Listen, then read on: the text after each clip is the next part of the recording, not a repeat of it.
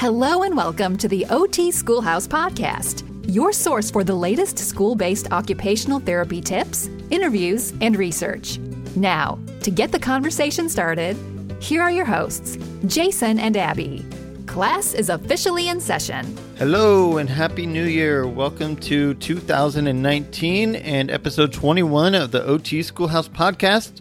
I hope you all are enjoying your winter break, and well, by now I'm back, and I bet some of you are back. Some of you may be going back next Monday, but all in all, welcome back to the podcast. Welcome to 2019, and welcome back to work in your school or pediatric setting or wherever else you may be. I know we have actually some educators that listen to this, so welcome back. So last year, before we had the podcast, we kicked off the year with a blog post that kind of outlined what Abby and I wanted to do here at the OT Schoolhouse, and part of that was actually beginning the podcast, and well, now we have the podcast. So instead of doing a blog post this time, we're going to just kind of do it on the podcast, considering most of you listen now on the podcast versus seeing the blog post that we have. So we're going to kind of focus on the podcast more this year. I know right now we're doing an episode once every 2 weeks, and I think our goal is to get it to be weekly for you all. And so we can bring on more guests, have on more discussions between Abby and I about what's going on in our school-based life and what may be going on in your school-based life. And so we want to talk about IEPs, talk about services, talk about even deeper into goals, maybe have some of our favorite guests back to talk about vision and talk about autism. And that's actually where we're headed today is autism. But first, I want to talk about two more things that are on our radar for the rest of 2019. And one is that we want to become AOTA approved as a provider of continuing education through this podcast. Right now, you can earn continuing education through the podcast, and it is completely viable for you to use for your NBCOT renewal.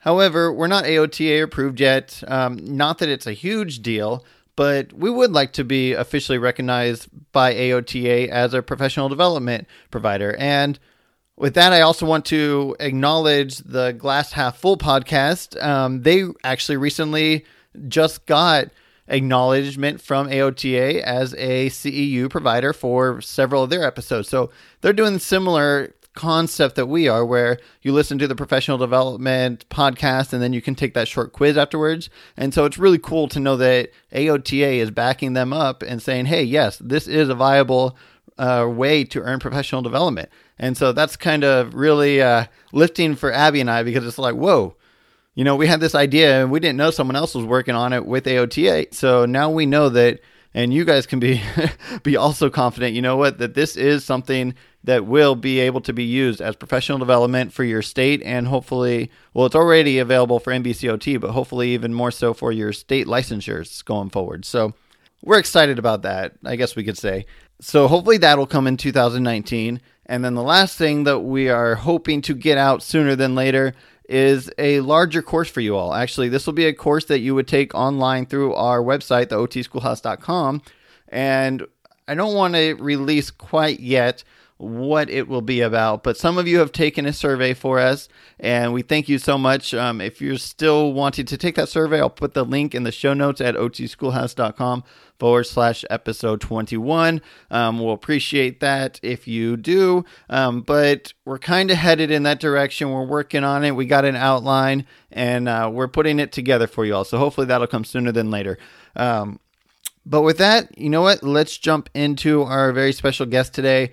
As I hinted earlier, it is about autism, and our guest, her name is Meg Proctor, and she is an occupational therapist. She's actually currently on the East Coast, and we'll get into that a little bit, but super happy to have her on. She is a autism specialist in her own right, and she taught me a lot of valuable information through not only the podcast that you're about to hear, but also she allowed me to jump in on her course that she has, and that course is actually open right now. And again, we'll talk about that a little bit more if you want to dive in deeper with Meg. But she's fantastic. Her course is amazing.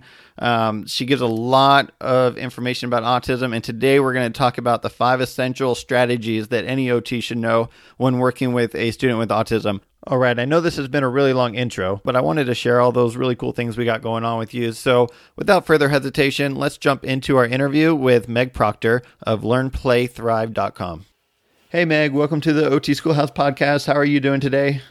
I'm great. Thanks, Jason. I'm happy to be here. Thank you so much. We appreciate you being here. I'm looking forward to talking a little bit about kids with autism and some ways to help them out. So before we get into that, though, would you like to give a quick background information about who you are and what you're up to these days? Yeah, absolutely. So I've had a little bit of a winding journey in my OT career to get to where I am now. So when I started as an OT right out of OT school, I jumped right into early intervention. And I was really excited. And then quickly I was like, what on earth am I doing? I wanted to do all these best practices like parent coaching and come to families' homes without a bag of toys, things that I had never seen anybody do and didn't know how to do. And I felt all this pressure like, oh, these families really need me. And I don't know what I'm doing. And I was working mostly with young kids with autism. So I made a little bit of a shift into school-based practice, where I felt a lot more supported and I had a team and I could really get my feet under me as a new therapist. But I still felt in my very autism heavy caseload that I was missing some really sort of important intervention knowledge about how to best support my kids with autism. So eventually I moved back to Asheville, where home is, from Chapel Hill, where grad school had been. And I got this amazing job at UNC Chapel Hill's Teach Autism program as a clinical faculty member there. And I got trained and mentored and trained some more in autism.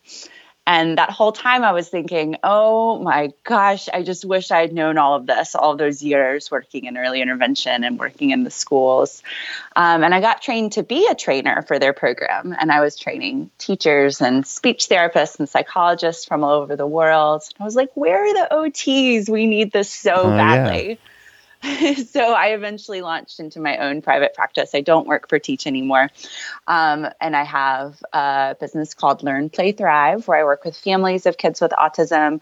And one of my favorite parts of what I do is I train therapists in how to work more effectively with their clients with autism. Great. That sounds really cool and really fulfilling. At the very beginning, you kind of mentioned about going into the kid's house without a bag of toys. Is that like a common thing, or is that something that you're kind of just doing? Or I've never heard of an OT walking around without a bag of toys behind them. Yeah, in early intervention, that's considered best practice now, to use the materials that are actually available in the natural environment so that families can learn the strategies and keep using them after you leave. But what OTs have done for forever is come in with the Mary Poppins bag, do lots of fun stuff, and then leave. And it's kind of like, yeah, who cares? That was 1 hour of the week. And it doesn't matter when we're making it impossible for families to have carryover because we're bringing these special things. That's very true. We kind of come in with our special toys and then we're like, all right, your kid made progress. Now time to take the special toys away. Bye, good luck. Yeah, that's true. So I like your idea of using the toys that they already have. And I think that goes for school-based therapists. I think there's a little bit more of a push to be collaborative with the teacher and kind of use tools that the teacher has and or provide tools to the teacher rather than, kind of similar to what you were saying, pulling the kid out, working with them on a special pencil or something, and then sending them back to their regular pencil in the classroom or something like that. That's kind of the equivalent to that. So I like that collaborative method, working with the parents, the kids, everyone involved, and so that they can continue to work on it even when you're gone. So very right. Cool. Absolutely. I like it. So Learn, Play, Thrive is learnplaythrive.com, right? Yeah, that's it. All right. Well, Meg has a course over there that she kind of just referenced to. She is trying to train other occupational therapists out there and working with kids with autism. And she was very generous, and she actually allowed me to take the course. And it was fantastic. It's about 6 videos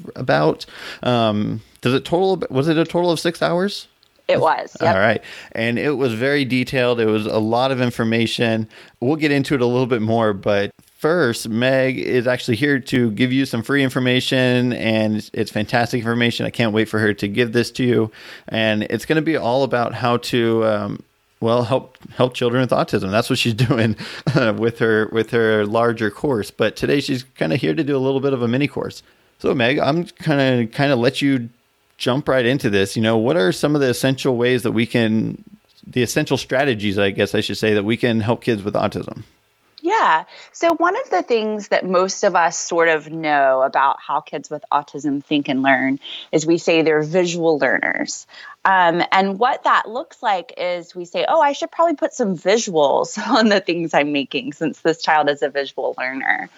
And a couple of things on that. One, yes, visual learning is a relative strength for kids with autism. There's some research, there's a lot of strong research that receptive language is a relative weakness. So our kids aren't able to make sense of what they hear as well as their typically developing peers. And that's even true for kids with autism who can use a lot of language. There's some newer research that shows that visual learning isn't always a strength compared to their typically developing peers. It's just a relative strength since receptive language is so difficult for kids with autism. And that's not true for everybody. You may have heard Temple Grandin say, I think in pictures. I think some of our folks with autism are profoundly visual learners and have an incredible strength in that area. But for some, it's really just a relative strength to their receptive language. So one of the things that I used to do when I worked in a lot of self-contained, very young children classrooms in the schools of kids with autism, and I had like the off-brand program of Boardmaker. I can't remember what it was called. And I put, one of those, yeah. Yeah, I put those like symbolic pictures on everything. And I felt like I was doing a good job, right? Because I was using visuals. And my young kids, ripped them up or ignored them completely. And it really didn't help. And I just kept doing it because I didn't know what else to do. And one of the things that I learned that sort of made me rewind through everything I've done was that it's really important to figure out what specific type of visual is meaningful for an individual child with autism. Just because visual learning is a relative strength really doesn't mean that those symbolic Boardmaker pictures or clip art, whatever, is going to mean anything at all to them. So I think it's really important to evaluate what type of visuals are going to be meaningful. And that might be objects. And that's the thing that a lot of us miss. Yeah, no, I think you're right. And that was one of my first aha moments in taking your course. I was like, you're right. An actual object of a ball is like the first visual cue that you're going to give to a child. You're not going to go to a photo. The first thing you're going to see, the first thing that child is going to be able to match is a red ball to a red ball, not a picture of a soccer ball that means a red ball or something like that. So having that actual object right there with you is really, that's the first go-to. Yeah, absolutely. And the reason is that doesn't require symbolic thinking. We're not teaching them that the ball represents something. The ball is just the ball. So I learned lots of ways to use object level instructions in my learning activities, to use objects for a schedule rather than pictures or words, to use objects for a to-do list. But, the stuff really isn't intuitive. I had to learn it, and I like teaching it to others. And then some kids can understand pictures, but more like photographs rather than the clip arty kind of pictures. And then there are kids that understand Boardmaker. Yes, It's great. And you can usually tell that they can make sense of it because they use it. A child who understands symbolic pictures would be able to match the object to the symbolic picture. And in whatever context would be able to show you that they're making meaning from the visual you're providing. learned a lot from having a child. My kid at like 15 months could look at a cartoon of a balloon and point to the balloon in the room. But that doesn't mean I could give him a schedule of cartoon pictures and he would know what it meant, Yeah, and that kind of comes to a little bit of mastery, because oftentimes in the school district we're writing goals, and we'll write a goal for a kid to have 80% mastery in something. I don't know. But we kind of, this 80% ever since I started growing, or since I started in schools, has kind of been like this magic number that if a kid can do something with 80% consistency, then it's considered mastered. How do you decide kind of where the child's mastery is in being able to identify object to object or object to symbolic image? Yeah, that's a great question. And I think it's a really important one because, we often want to use an emerging skill for something, let's say like a schedule. We're like, well, they could sort of read. Let's just write a written schedule. But if you imagine, if I were to use an emerging skill for you, let's say you're learning Spanish, and I'm like, that's cool. I'm going to write your in case of emergency instructions in Spanish. Oh, gosh. And then you're on the side of the road in a rainstorm in the middle of the night, something very stressful is happening, and you're looking at these that you could maybe sort of understand on your best day. But now that you're stressed, it's gone, right? Yeah. I did not choose a mastered skill to give you your instructions. Yeah. So it's so important that we don't try to pick an emerging skill just because it's easier for us or because we have some sense that the goal is to move up and up and up. The goal is not to move up, to move a kid from objects to pictures. The goal is to use whatever makes sense to that kid. So honestly, I decide what type of visuals to use through a process of assessment. Can they match objects to pictures? Can they match pictures to symbolic pictures? But then through a lot of trial and error of seeing what works for a specific activity or for a specific type of intervention, and then going back to the drawing board and changing it if it doesn't. Yeah, and as far as Spanish goes, Donde está el baño is like the only thing I got down, but we'll see how that... I can read a visual schedule in Spanish. Yeah. No, yeah. I think one place this comes up a lot is with our emerging readers. And it can be tempting for teachers to use the schedule or the instructions as an opportunity to teach more reading. And I always say that giving instructions of any kind is not an opportunity to teach a new skill. And what happens if you do it the other way around? If you're using, maybe you're using a picture of something, of a physical object, and the kid can do something more like actually reading. Do you ever see kind of the kid back away because you're giving me this simplistic, this too easy of a picture to see? Or is it better to go safer than sorry, I guess? Yeah, that's a good question. I think that going more concrete is usually safer than going more symbolic. But I do have kids who eventually are like, I'm done with this. And then I go back to the drawing board and try something different. I consider myself an autism specialist, and that doesn't mean that I make a plan and it works. It means I go back to the drawing board based on the information that child gives me from what happened. So it's a constant process of trying something, learning from the kid's response, and going back to the drawing board and trying something different. I love your definition of specialist. That's great. Because it does not mean that we know everything. That is for sure. All right. Well, you kind of already started leading into this, I think. But the next step that I think you wanted to go over with what we're going over today is teaching to the visuals. And so what does that look like? Yeah. So one thing that I learned that I used to do and that so many of us do is we create these awesome visuals and then we teach our students not to use them. So I'll give you an example. Let's say you're in the schools and I'll use a schedule again. You make a schedule and you're like, this is totally going to help. And you put it on the kid's desk. And then you go off and you're like, okay, Jason, or I go up, I'll be the teacher. Okay, Jason, time for math. Look at your schedule. It's math time. You need to get up and go to math, right? What I'm teaching that child is that I I am going to come and tell you what to do. I am not teaching them that they need to look for the instructions. They need to look for their schedule. They need to follow the instructions from their schedule. And this has so much to do with how we prompt. We like to be very interesting and part of the activity and to get the kids' attention. But our kids with autism, part of the autism learning style is that they learn routines quickly. And if we're making ourselves part of that activity, well, that's part of the routine. I sit here until Miss Meg comes in with her big bubbly voice and tells me where to go next and points at the schedule, and then I go. So we have to be really careful with our prompting to make sure we're teaching kids to use the visuals, not teaching them to use us.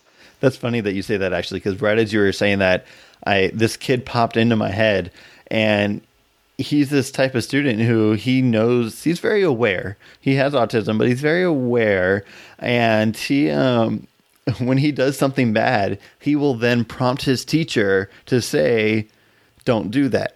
Like, he wants that routine from the teacher to tell him that you're not supposed to do that. And he will literally prompt his teacher. He'll say, teacher, tell me, don't do that.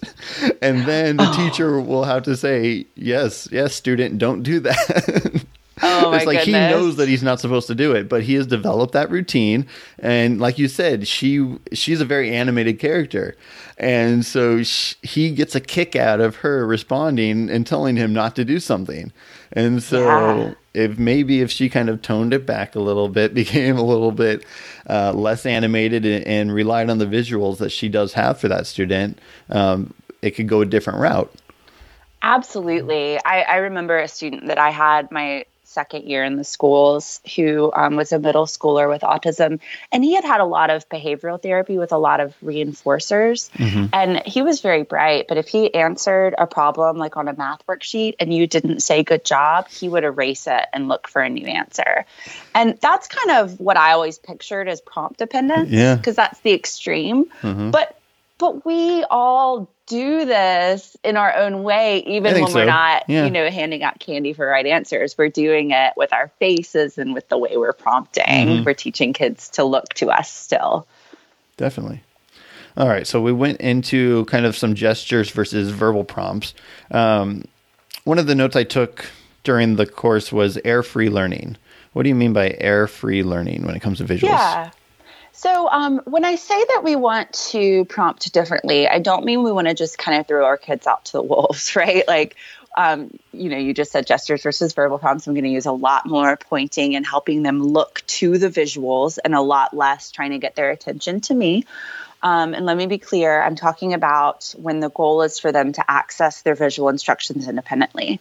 I do a ton of work on social engagement, and those are the times I want them looking at me. I want that engagement. When I'm teaching a child to follow instructions, it's not about them engaging with me. It's about them engaging with the instructions. But I don't want to just like point and hope it works, right? So there's a lot of good research showing that our kids with autism learn best by getting something right the first time, rather than by making a mistake and having us go, that's wrong. And that probably relates to the routines and to the receptive language piece. So I will jump in before a child makes a mistake and give them as much support as they need to get an answer correct or to do a process correctly the first time. And then I'll be really intentional about fading out how much I'm supporting them and how much I'm prompting, so that isn't the routine. The routine is they're learning how to do the activity and how to do it correctly. Gotcha. Yeah. And so do you have a hierarchy of prompts a little bit? I don't know so obviously verbal, I don't know. What's the highest level of prompts that you would use, or that you consider the most restrictive or the most needy prompt for a student?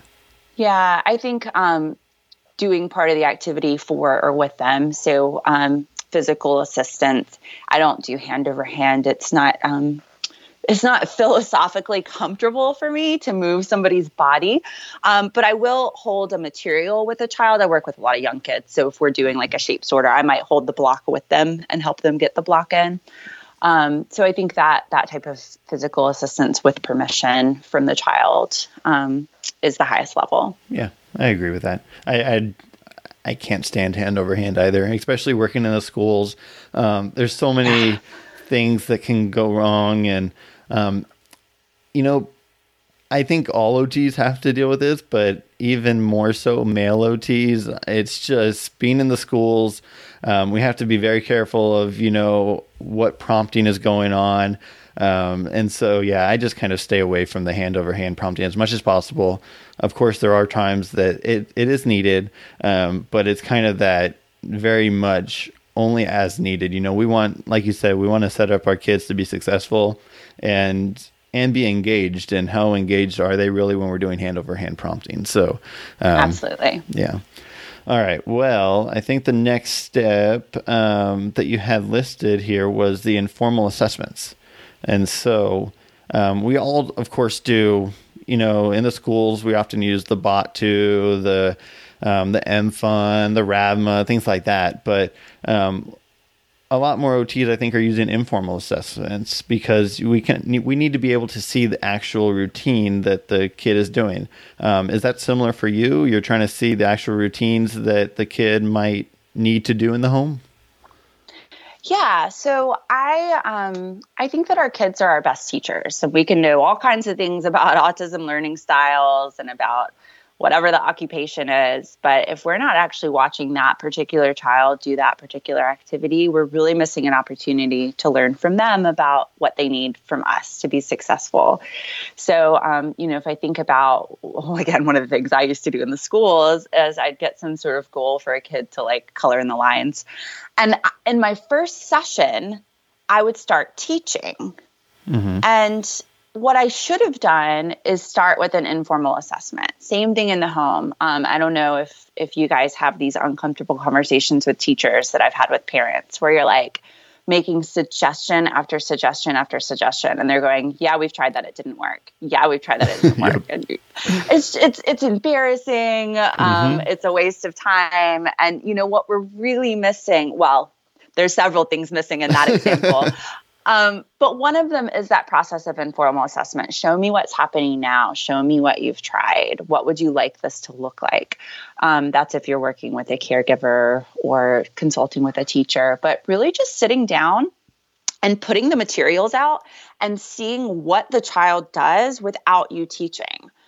Here, I'll use my least to most prompting. Mm-hmm. So if I put those crayons and the paper down and they don't do anything, I'm not going to end my informal assessment because I've learned something, but I haven't learned enough. Yes. I might then give a prompt, color the picture. And if they still don't do anything, I might hand them a crayon. And if they still don't do anything, I might start coloring and then hand them a crayon. Mm-hmm. But now I'm really learning, okay, what does it actually take for this kid to get started and understand the instructions? And then what do they do?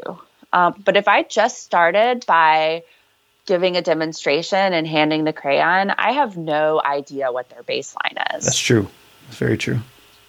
I like that. Yeah. Because again, going back to the different types of prompts, we sometimes will jump ahead just for the sake of time or for the sake of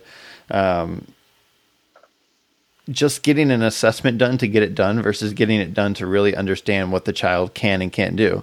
And so, like you said, we will skip ahead and we'll just give the kid the crown, or we will just, or even go further and, like you said, we'll color for them and then have them color versus just seeing what will they do with the crown or what will they do. And so we need to take that step back. Yeah. And this isn't just something that we should do during the actual evaluation. It's something we have to come back to time and time again to see where we're at. For me, when I work with fieldwork students or even in my own practice, when I feel stuck, when I'm like, I have this goal and I don't have any idea where to start, it almost always means I haven't actually done an informal assessment because we can't come up with interventions in the abstract. Or not really. I mean, if you're working on the same thing over and over, you might sort of be able to. But when we feel stuck and then watch something, it's like, oh, that's where you're stuck. It's not just I'm supposed to teach you to brush your teeth or cut on the line. It's I'm supposed to teach you to sequence the steps, or I'm supposed to teach you how to turn the paper, right? The other opportunity we miss when we don't do informal assessment is sometimes we miss the opportunity to see that we're being successful. I do some one-on-one consultation with therapists, and I had a therapist who was working really hard on teaching play. And she finally sat down and did this very structured play session, and it went awesome. And she was like, maybe he could already play. Maybe that was unnecessary. And I don't think that was the case. I think that she hadn't started with an informal assessment, so she couldn't see that her intervention was what created the success. Yeah. No, and, I just started at a new school district this year. And so, my caseload of 55 kids or whatever, I was brand new to. And I didn't do their initial evaluation or their recent triennial evaluation or whatever. And so that's kind of the first thing I really had to do is, meet the kids and then kind of do that little informal evaluation. Because I'm walking into these IEPs or looking at their documents and, they have 2 or 3 goals that I'm supposed to be working on. And of course, I've never met the kid. And so, that's kind of where I started too, was with a little bit of an informal play yes, it was play for the kid, but for me, it was an informal evaluation to see where they're at and kind of what that next step is. So one of the things that I think OTs sometimes get flack for is not taking data. And I think through that occasional informal assessment, you can kind of get a little bit of data that helps you not only reason, but also helps you show the parents or show the teachers or show the parent advocate or whatever, what progress has been made come time for progress reports and the annual IEPs. So, I think we all need to be doing more informal assessments throughout the course of the treatment, because we do need to kind of see that progress, like you said. So, all right. So what's next?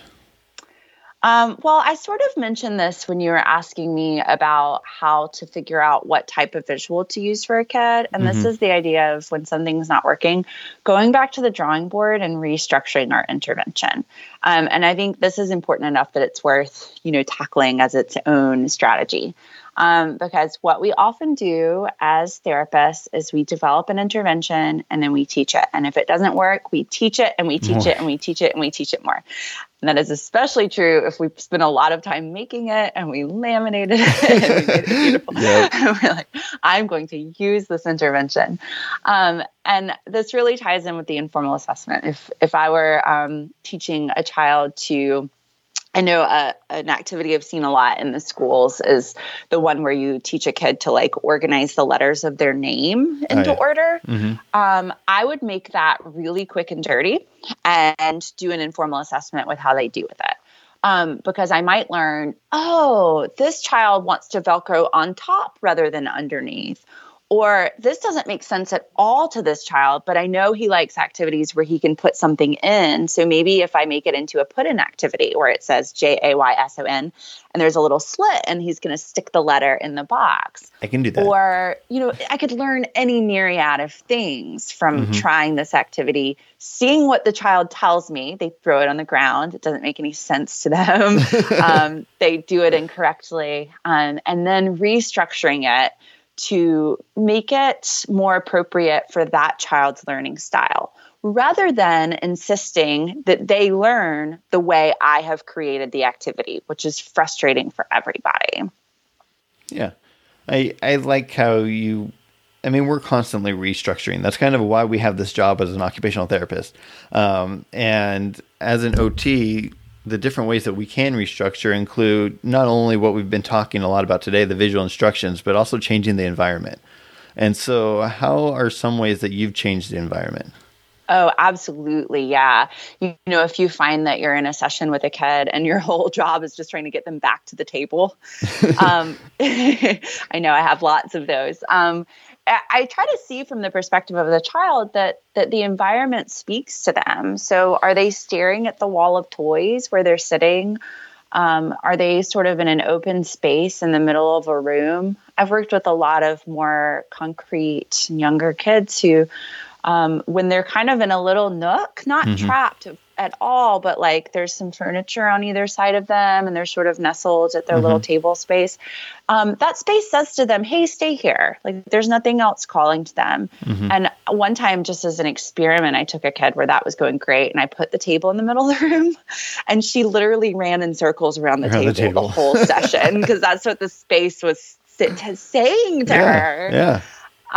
So, this is again, somewhere that we want to think about, what makes sense to a child. The like blue tape on the ground to say like, here's where you're supposed to be, maybe, but that's super symbolic, the mat to stand on, maybe. For some of my kids, I actually just rearrange the furniture so that the space is like, hey, rest of the room is boring. This is where you're supposed to be. There you go.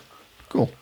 All right. And then I think this was my favorite part that you wanted to talk about now was actually expanding the occupation. And I work in a high school, and so we've been doing community outings and stuff, which this is kind of my focus point right now, is expanding their occupations that they're learning in the classroom out to different environments. So what does expanding the occupation mean to you?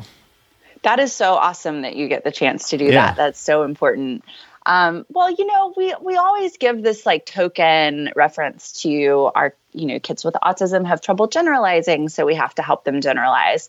But what I find is that more often than not, we kind of forget or don't get around to actually doing it. And that can mean a lot of things. One, it can just mean teaching a skill with different materials. So, okay, you can sort by color with the little bears. Can you sort by color with chips? Or let's see, I know so many of my examples are for young kids. You can solve these math problems in this room. You do it in this other space with this other teacher, because our kids are forming routines around what they do and where they do it. So we want to make sure that they can use their skill with different materials in different places and with different people. And I don't usually start there. I don't usually start if you're teaching a child recycling. I don't usually start by going out to the community where it happens. Because what I know about the executive function piece of autism learning styles is it's hard to figure out what to pay attention to when there's a lot going on. So I'll teach with learning activities at the table where I know I can help the child see the main point versus the details, learn the activity. And then I know I need to explicitly work on generalizing and helping them get out to where they're going and use that activity there. And then make sure they can do it with their teacher, not just with me. Make sure that they can do cans versus cardboard, not just cans versus bottles. So making sure whatever skill I'm teaching, they're able to do it in different places with different people and with different materials. Yeah, definitely. Because I think that's one of the biggest things that when I get pushback in an IEP, especially a more high-profile IEP where there's an advocate or something like that, that's often the first question that one of the first educated questions that I will get is, okay, you said this child met their goal. In what environment did they meet their goal? And so, well, if I say they met their goal in a one-on-one setting in the therapy room and, this kid's occupation is to be functioning in the classroom, then did they really meet this goal? Well, not really, because they're only with me, 30 minutes once a week, versus we need to make sure that they're meeting all these goals in the classroom where they're supposed to be accessing their education, or on the playground if that's where the social difficulties are, or wherever the actual occupation is taking place. And so, I completely agree that we need to be expanding that outward. We need to be helping these kids in their natural environment, not just in that therapy setting. So, So any other tips and tricks that you want to give a quick shout out to? I don't know. Is there something on your mind?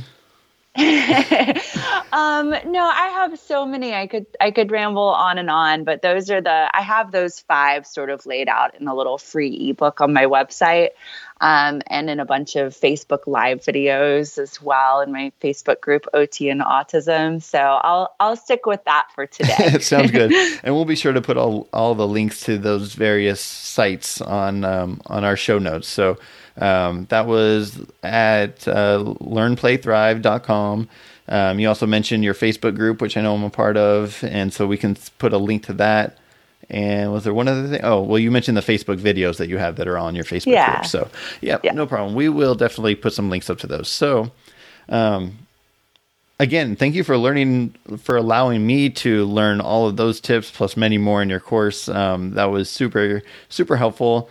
All the activities that you have kind of fit right into the course. I love some of the little animated videos that you had for your case studies. Those are all fantastic. I enjoyed those. So one thing that I wanted to ask you is, I learned so much in that course. Do you feel that these strategies can be geared toward kids who don't necessarily have autism, or do you feel like these are pretty autism specific? That's a great question. So I think that when we are working with a child, we need to think about that child's learning style. And the strategies that I lay out in the course have to do with how kids with autism think and learn. So if you are working with a child with a different strength and a different set of differences, you might want to tweak what you're doing. That being said, there's a lot of similarities between learning styles with ADHD and learning styles with autism, especially the executive function piece and also often some of the rigidity. And I know in the schools, you see a lot of kids with autism and with ADHD. Mm-hmm. And these strategies are very effective for students with ADHD as well as students with autism. I think some of the principles are important no matter who your student is, but I think it could be sort of a sticky trap to think that, visuals are going to enhance every child's learning when you might have a child who's really a poor visual learner who doesn't have autism. So just really individualizing and thinking about, okay, what is this child's strength and what is their learning style and how can I tailor what I'm doing to them? Yeah. I want to ask you one question. It's kind of a specific question, but, and if it doesn't work, it doesn't work. But so I made a visual schedule for this kid's morning routine. And so, it's get out your backpack, put your lunch wherever it belongs, get out your homework, turn in your homework. And then he actually goes to the RSP classroom at the end of the end of the schedule. And so we made it so that he can, completely just cross everything out. And this is a little older, I want to say like third grade kid. And so he can read, he can do stuff like that. So it's a little symbolic picture with some language or with some words on it. My problem though, is that he won't often initiate it until like, if he sees me, like sometimes it got to the point where I would kind of just stop into his classroom real quick just so he could see me, because that gave him that prompt to start that cue. So just based on that limited information, do you have a recommendation that I could potentially try?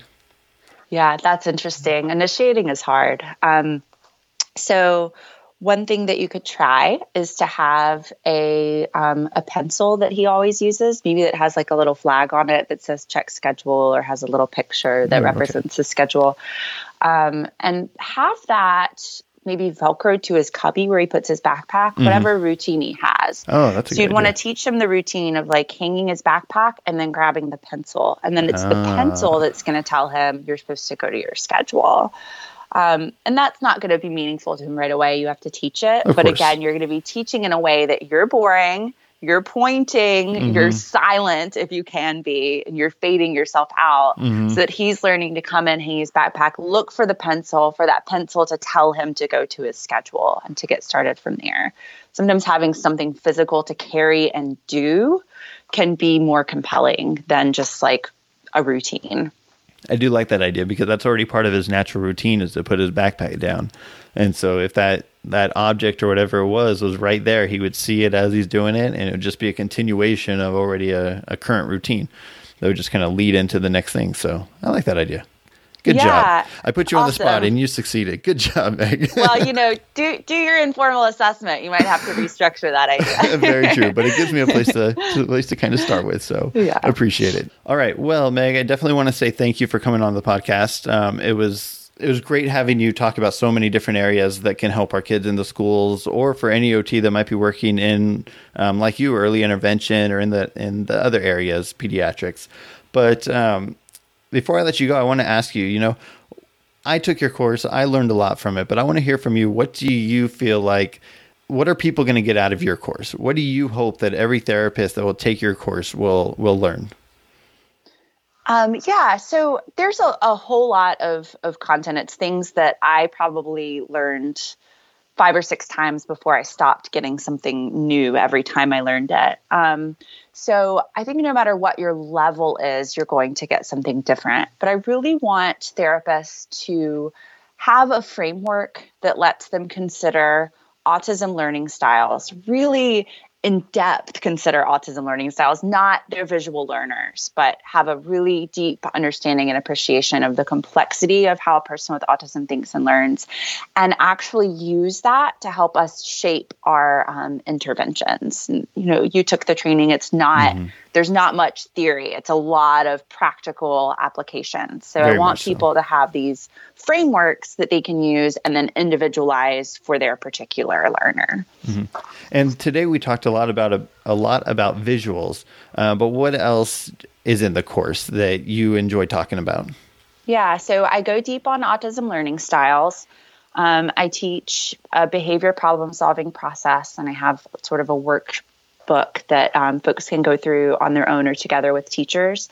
And that's the process I use in my own practice. It gets me better, more relevant hypotheses and interventions every time to make a behavior plan that's not like, oh, the child obviously wants attention. Like, that's not usually a super relevant hypothesis. Teach them how to think about what is causing a behavior from the perspective of autism.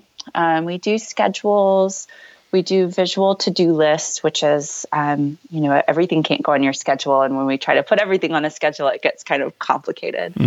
I think the longest module is actually about play and leisure, which is so important to all of our kids.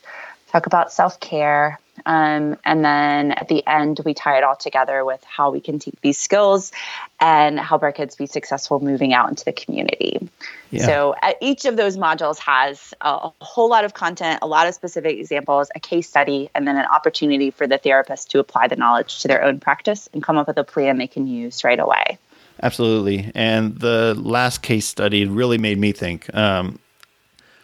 You kind of, in a way, forced us to give you multiple hypotheses as to why this behavior was occurring. And like you kind of said, the first thing that came to me, the first hypothesis was attention seeking. But, you kind of, and typically I would stop there. I mean, I might see a kid doing, in my informal observation, I might see a kid do something. I might think, okay, that's attention seeking. But because we had it on paper and the way that you structured that, that worksheet, it made us come up with another hypothesis. And I think my third hypothesis might have been just amazing compared to he just wants attention. And so by forcing us to kind of go through all the different hypotheses that may be possible, or hypotheses, it just kind of makes you think a little bit deeper, a little bit more outside the box, and you kind of come up with conclusions that you wouldn't have come up with without going through all the steps that you lay out in that, mostly that last course, the community-based learning, or generalizing, I should say. And so yeah, I want to say thank you so much for coming on the show. Thank you for allowing me to take the course. For anyone out there who wants to take the course, I highly recommend it. And I'm going to let Meg tell you where you can learn more about the course. Yeah. So if people go to learnplaythrive.com and click on the For Therapists part, they'll see a link to the course. It opens for specific enrollment periods. I like to kind of work with my therapists through the course and be there to support them. So I do have it open right now at the beginning of January. And I am enrolling new students in the course, and the enrollment period will close, but it'll open again in a couple of months. So I'd love to give your listeners a little bit of a discount just for being awesome and listening to the podcast. So they can use Schoolhouse 25, Schoolhouse all one word, and then the number 25 to get $25 off their enrollment in the online training or the live training if they happen to be in the North Carolina area. That's where you're going to be, North Carolina? Very cool. Yeah. Awesome. Well, thank you for that so much. That was unexpected. I appreciate that.